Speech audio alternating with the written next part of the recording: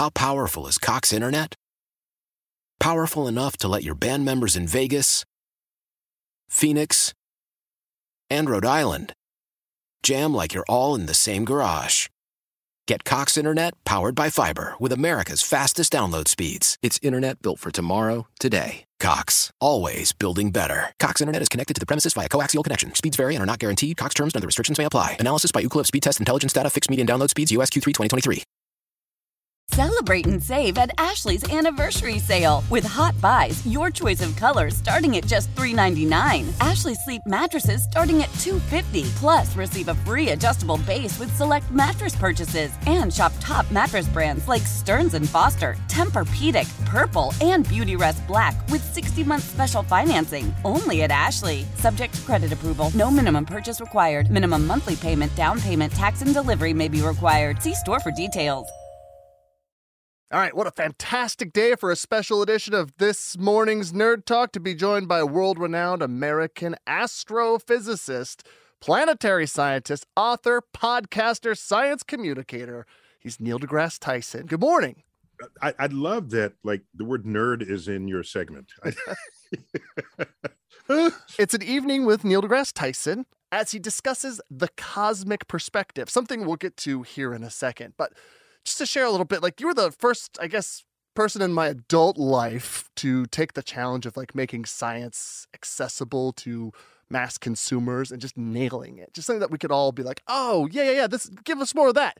Because we've all had science teachers that didn't get that, right? And they had to deal with it. I take that as a very high compliment. Now, of course, science teachers have the burden of needing to teach a syllabus, and I don't. I can cherry pick all the coolest, wackiest, most interesting, mind-blowing, mind-bending science and deliver that to you. The teacher still has to, stick to the lesson plan in the textbook. So it's not an entirely fair comparison. But I'm delighted to be at the doorstep of science, where people who don't know that they like science or haven't figured it out yet, or especially those who are sure they don't like science. If I can reignite this ember of curiosity that's long gone dormant from childhood, then we're halfway there, because then you have a curiosity that you can then bring to new topics and new stories. There was, a couple of days ago, there was a total lunar eclipse. Were you paying attention? Did you even know to pay attention, for example? And everyone on the side of the Earth facing the moon can see that. All right. It's not just you have to be in one place or at one time. That's like half the Earth is participating in that. And so when you're curious about the world, it changes your life. You become a lifelong learner. And so thank you for the compliment. But sure. I don't want to, I still have to sort of keep the teaching ranks stoked with whoever, what they're doing, just kind of hang with it. And you hope that at the end you have a little bit more curiosity than when you started. Maybe if we had paid admission to the classes that these teachers were doing every day, it would be a little different. I don't know. I've always been curious, there's not many people in your field professionally entertaining like you are. Is there like competitiveness amongst your fellow entertainers that do similar things to you? Or are you kind of a shared group that are excited for one another? So that's not how I think about it. I mean, I understand the question, but the way I think about it is, if I'm doing something that no one else can do, I'll do it. If I'm doing something that everyone else can do, let them do it, and I'll find something else to do. And that way the landscape is populated by expertise that each can resonate in its own space, if you will. So I have this fantasy where, a few years down the line, many more people are doing just what I'm doing out there. And then I slowly back out, and exit the back door, and just go to the Bahamas. And then you don't even know I'm missing, because it became an expected and fundamental part of what people recognize is on either on the internet or in social media or in the theaters. And then I'll just be there. Find me at the beach. Did you have a Neil deGrasse Tyson that you watched for entertainment as you were growing up? Was there someone who did that for you? That's a great question. I think what's behind that is where they're role models. And I have an unorthodox view of role models, right? So for me, I knew enough as a kid. No, I'm not going to role model to anybody, because suppose they do something stupid, or they do, I don't want to be them, but if they have a talent, then I want to extract that slice of talent and emulate that. So I had educator role models who had such a brilliant turn of phrase, and every next statement they spoke, I was hanging on the significance and the depth and the insights that it would bring to me. I said, if this is while I'm middle school, I'm actively thinking this to myself. And I said, if I'm ever an educator, that's the kind of educator I want to be. And then I met scientists who just had such an expertise of the universe. And I said, wow, I'll never learn that much there. I'm 14, right? So, and they spent, 8 years in college and graduate school. So I don't have a sense of the timing of what that requires yet. But I say to myself, if I'm ever a full up grown scientist, that's the kind of command I wanted. And my parents formed an excellent sort of a moral compass in terms of how to think about others, and sort of a progressive outlook on the world. And so I assembled my role models a la carte. That's how I would put it. That's great. Then you're not one-dimensional. You have more options. Okay. Like it. That's good. That's good. Okay, so if we all this is a nerd podcast. If we're all one-dimensional, we would just be a line. Okay, so I'm glad I'm not a line. All right, and nor am I two-dimensional, because that would just be flat. All right, you turn sideways and you would disappear. So I'm like to think I'm at least three-dimensional, but really, I want to be four-dimensional. There you go. Okay, excellent. Now, the idea of the cosmic perspective, I've always thought about it since I was a kid, and I read the late Alan Watts, and he was talking about the Earth and from the perspective of a potential alien passing by, like 1 billion years ago, and sort of an analogy towards like an apple tree or a fruiting tree. That maybe when they flew by 1 billion years ago, they just found a rock covered in some water and said, okay, that's interesting. And then when they came back 1 billion years later, they found that the tree was flowering, and the apple tree was appling, and now the Earth is maybe peopling. So I've always thought of it in the context of like our smallness amongst the galaxy, but I don't actually know what you're getting at with cosmic perspective. I don't think I could do it justice like the guy who's going to be giving the actual talk. So can you give us the gist of it, please? You're off on a roll there, though. I think that's a good start. So yeah, the cosmic perspective is whatever you think is going on Earth, or how it affects you, it will affect you differently if you look at it from a cosmic perspective. The cosmic perspective, it goes beyond even the overview effect that people might have heard about that astronauts get, whereas they orbit Earth and you don't see borders of countries, and Earth is simplified in a sense, but you can go even farther away, and that's where you take in the orb, and you see that it's just suspended there in darkness, and all by itself, with no hope of anything coming to save us from ourselves. And then you realize the task is really up to us. This is a point that Carl Sagan makes in his Pale Blue Dot book, where he waxes poetic, political, and scientific on the significance of seeing Earth from a distance, a frail, fragile place. And for me, my favorite way to think about it is from space. What is Earth? You'll see oceans, you'll see land, and you'll see clouds.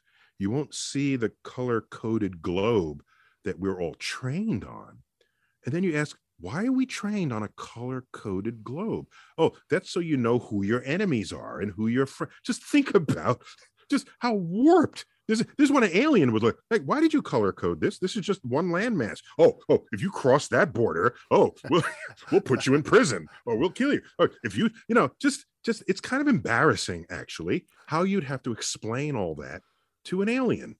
And so when in doubt, what would an alien think of what you're doing? That's the foundation of all cosmic perspectives, I would say. So the talk it's a celebration of what we've come to learn about the universe. Give us a shout out for that, just as a species.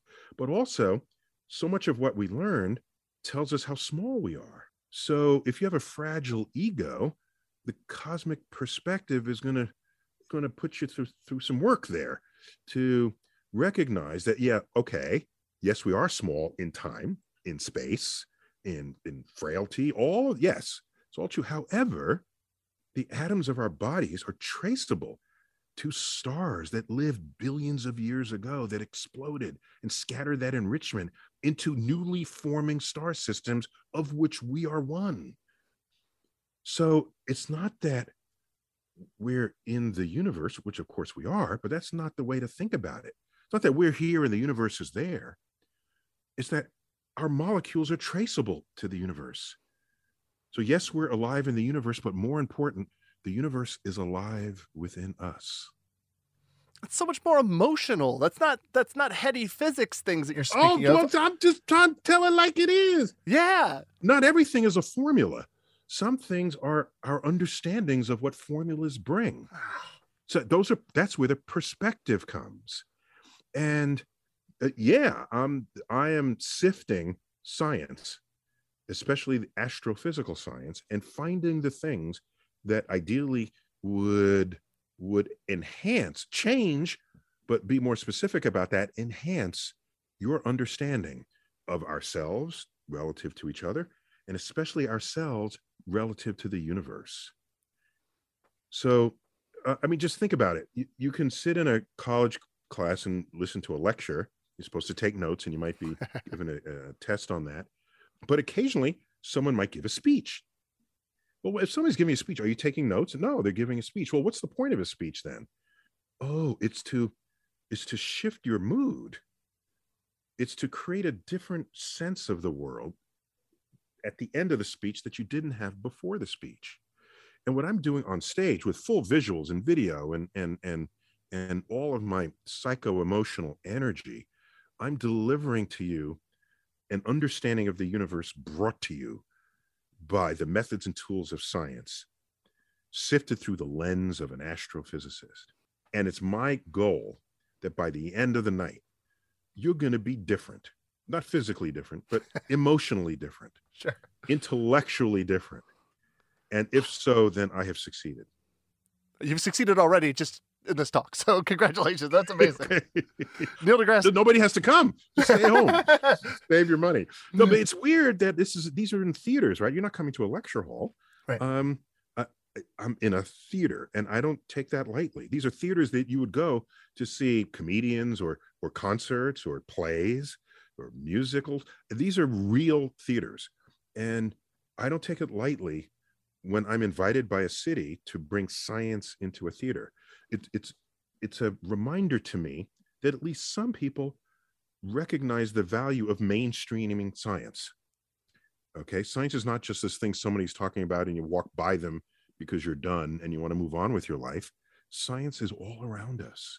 Science is everywhere. It infuses everything. And in fact, it infuses decisions we make about the future of civilization. And when scientists look at people arguing politically over a scientifically established objective truth, that is a sad day on earth. That is the unraveling of an informed democracy. Because if you're arguing about things that are established science, but you don't like the results of the established science, and so therefore you want, it's like you gained a few pounds this week, so next week you're going to protest the laws of gravity because they did not fulfill your wishes about how you want the world to be. That's what it kind of looks like. I hear you loud and clear there. Okay. A couple quick questions to wrap up here. From your perspective, from your position, what's going to bring our demise? Is it going to be humans or like a big rock smushing us from? But it's pretty clear, zombies. It's pretty clear. Good. Just add that to my notes here. Good. No, actually, zombies as sci-fi as they are, they're quite fertile as a sci-fi concept, as you surely know. Yeah. But let's take a step back for a moment and ask, what's going on in a zombie world? Well, there are people who used to run the power plant who've become zombies. Now they're not running the power plant. So what happens? You run out of power. There are people in the supply chain of goods and services who got zombified. Now they're not driving the trucks. They're not delivering goods and services. And so slowly, everything that you valued about civilization dismantles. That's kind of what happened in early COVID. Wait a second. This feels familiar to me. This is what I'm trying to say. Okay. There are allegorical lessons to the zombie apocalypse where if people, if there's some killer virus and it slowly starts taking out sectors of society, eventually all of civilization stalls. And then it becomes, a free-for-all at that point. Okay, people set up their own fiefdoms, and we are a hair's width from savagery. I mean, just think about it. What is civilization? This is another cosmic perspective. What is civilization if not the rules we have set up for ourselves so that we don't slaughter everybody every day out of tribal anger? I mean, just think of the tribalism that arises even when it doesn't have to. All right, it happens even on levels when you go to a sporting event. Sure, people cheering for one team and cheering for why? Because they happen to play in your hometown. Did the players come from your hometown? No, they got traded out of 12 other places. But they're my home team, and we're gonna fight and we're gonna argue. Okay, no one dies from that, of course, but that's just a microcosm of how swiftly we will oppose other people for any reason at all that's judged to be different. And without civilization to keep that in check, oh my gosh, it's a free-for-all, and you might as well just all move back to the cave, because that's where we're headed. Exciting. Zombies. Okay. Oh, by the way, I just wrote a book. It's not out yet, so don't look for it yet. It's not until September, but it's titled Starry Messenger: Cosmic Perspectives on Civilization. So there are topics in there: gender and identity, color and race, law and order, life and death, risk and reward. All of these topics are addressed in there from cosmic perspectives in a scientifically literate way. And so I'm finally getting it all in one place. You're getting snippets of it in these presentations. Real quick, I'm sorry if you got to go. I totally understand, but this one's easy. I'm looking over your shoulder. I'm going to ask you, what's your favorite planet? And I would hope beyond Earth. Favorite planet beyond Earth? Yeah. Good, because Earth is my favorite planet. After that, there's no question about it, be Saturn. Stunning with its ring system, and there's just no, in fact, in my talk, I'm going to be giving some fascinating, very high-res views of Saturn that just, you have to gasp when you see them. Views taken by satellites that were sent, 1 billion miles away to take these images. It's weird. NASA and the scientific community and rocket scientists and the whole, we can send spacecraft to planets. We can photograph the black holes in the centers of galaxies. And then we say, this vaccine will help you. No, it won't. Dude, I just sent a spacecraft to freaking Saturn. Okay. There was nothing more indicative of that than the last NASA administrator who came in and was like, I don't believe in climate change, and then sat down with the nerds, and they were like, here's all the evidence. And he's like, oh, yeah, actually, you're right. So interesting you remember that. That was, I forgot his name. Bridesworth. Yeah. Bridenstine. Bridenstine, yeah. So that means he was open to reason. Yeah, you can't hit someone over the head just for thinking something crazy or unsubstantiated if they have not been exposed to data. And so, but if you have, and you still don't, then where's that coming from? What happened? What's missing in your school's education to not know what it means to understand data and what data show?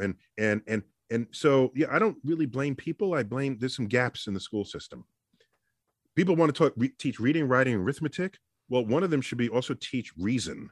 Okay, add another R, the 4 R's: reading, writing, arithmetic, and reason.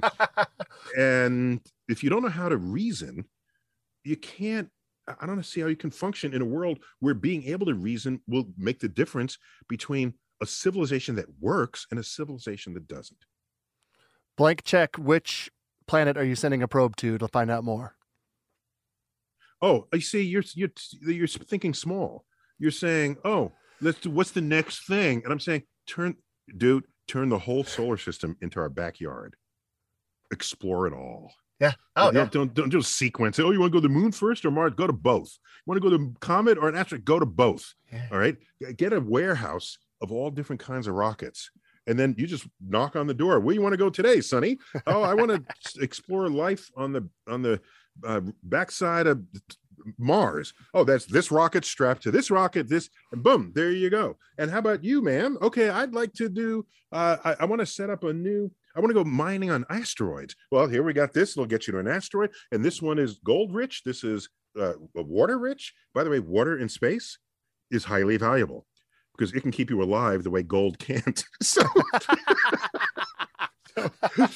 I'm looking at gold and water, and you're saying choose the gold, and I'm saying I'm in space. If you don't drink water for like a week, you're basically dead. So I feel like California is about to find out the same exact lesson, where that water is about to become more valuable than gold. So you're going to want to know how to lasso a comet, okay, to get through to the future as your water table gets sucked dry. Neil, thanks so much for taking the time to get us all hyped up about it. Excellent, and I'll be there, ready for you. I would have said Neptune if I had the blank check. I want to know more about Triton, but that's just me. That's very specific. I've got a 4-year-old who's obsessed with The Planets, a BBC show by Professor Brian Cox, and we watch it, and he can't get enough Neptune, and I'm like, yeah, let's go, man. Whatever it takes. So okay, that's good. That's very specific, but good. I like it. Anyway, thanks so much for your time, man. All right, take care. How powerful is Cox Internet? Powerful enough to let your band members in Vegas, Phoenix, and Rhode Island jam like you're all in the same garage. Get Cox Internet powered by fiber with America's fastest download speeds. It's internet built for tomorrow, today. Cox, always building better. Cox Internet is connected to the premises via coaxial connection. Speeds vary and are not guaranteed. Cox terms and other restrictions may apply. Analysis by Ookla Speed Test Intelligence Data. Fixed median download speeds. US Q3 2023. Celebrate and save at Ashley's Anniversary Sale. With Hot Buys, your choice of colors starting at just $3.99. Ashley Sleep mattresses starting at $2.50. Plus, receive a free adjustable base with select mattress purchases. And shop top mattress brands like Stearns & Foster, Tempur-Pedic, Purple, and Beautyrest Black with 60-month special financing. Only at Ashley. Subject to credit approval. No minimum purchase required. Minimum monthly payment, down payment, tax, and delivery may be required. See store for details. The national sales event is on at your Toyota dealer, making now the perfect time to get a great deal on a dependable new car. Like a legendary Camry, built for performance and available with all-wheel drive, you can count on your new Camry to get anywhere you need to go. And with available features like heated seats and a multimedia touchscreen, you can stay connected in comfort and style. Or check out an affordable and reliable Corolla with a trim for every lifestyle. From the hip and agile sedan to the sporty hatchback, there's a dependable Corolla built just for you. Plus, both Camrys and Corollas are available in hybrid models. So no matter your style, you can drive efficiently and affordably. And right now, your local Toyota dealer has more vehicles in stock and is making delivery on new vehicles almost every day. So visit your local Toyota dealer. And check out amazing national sales event deals on Camrys, Corollas, and more when you visit buyatoyota.com. Offers end April 1st. Toyota, let's go places.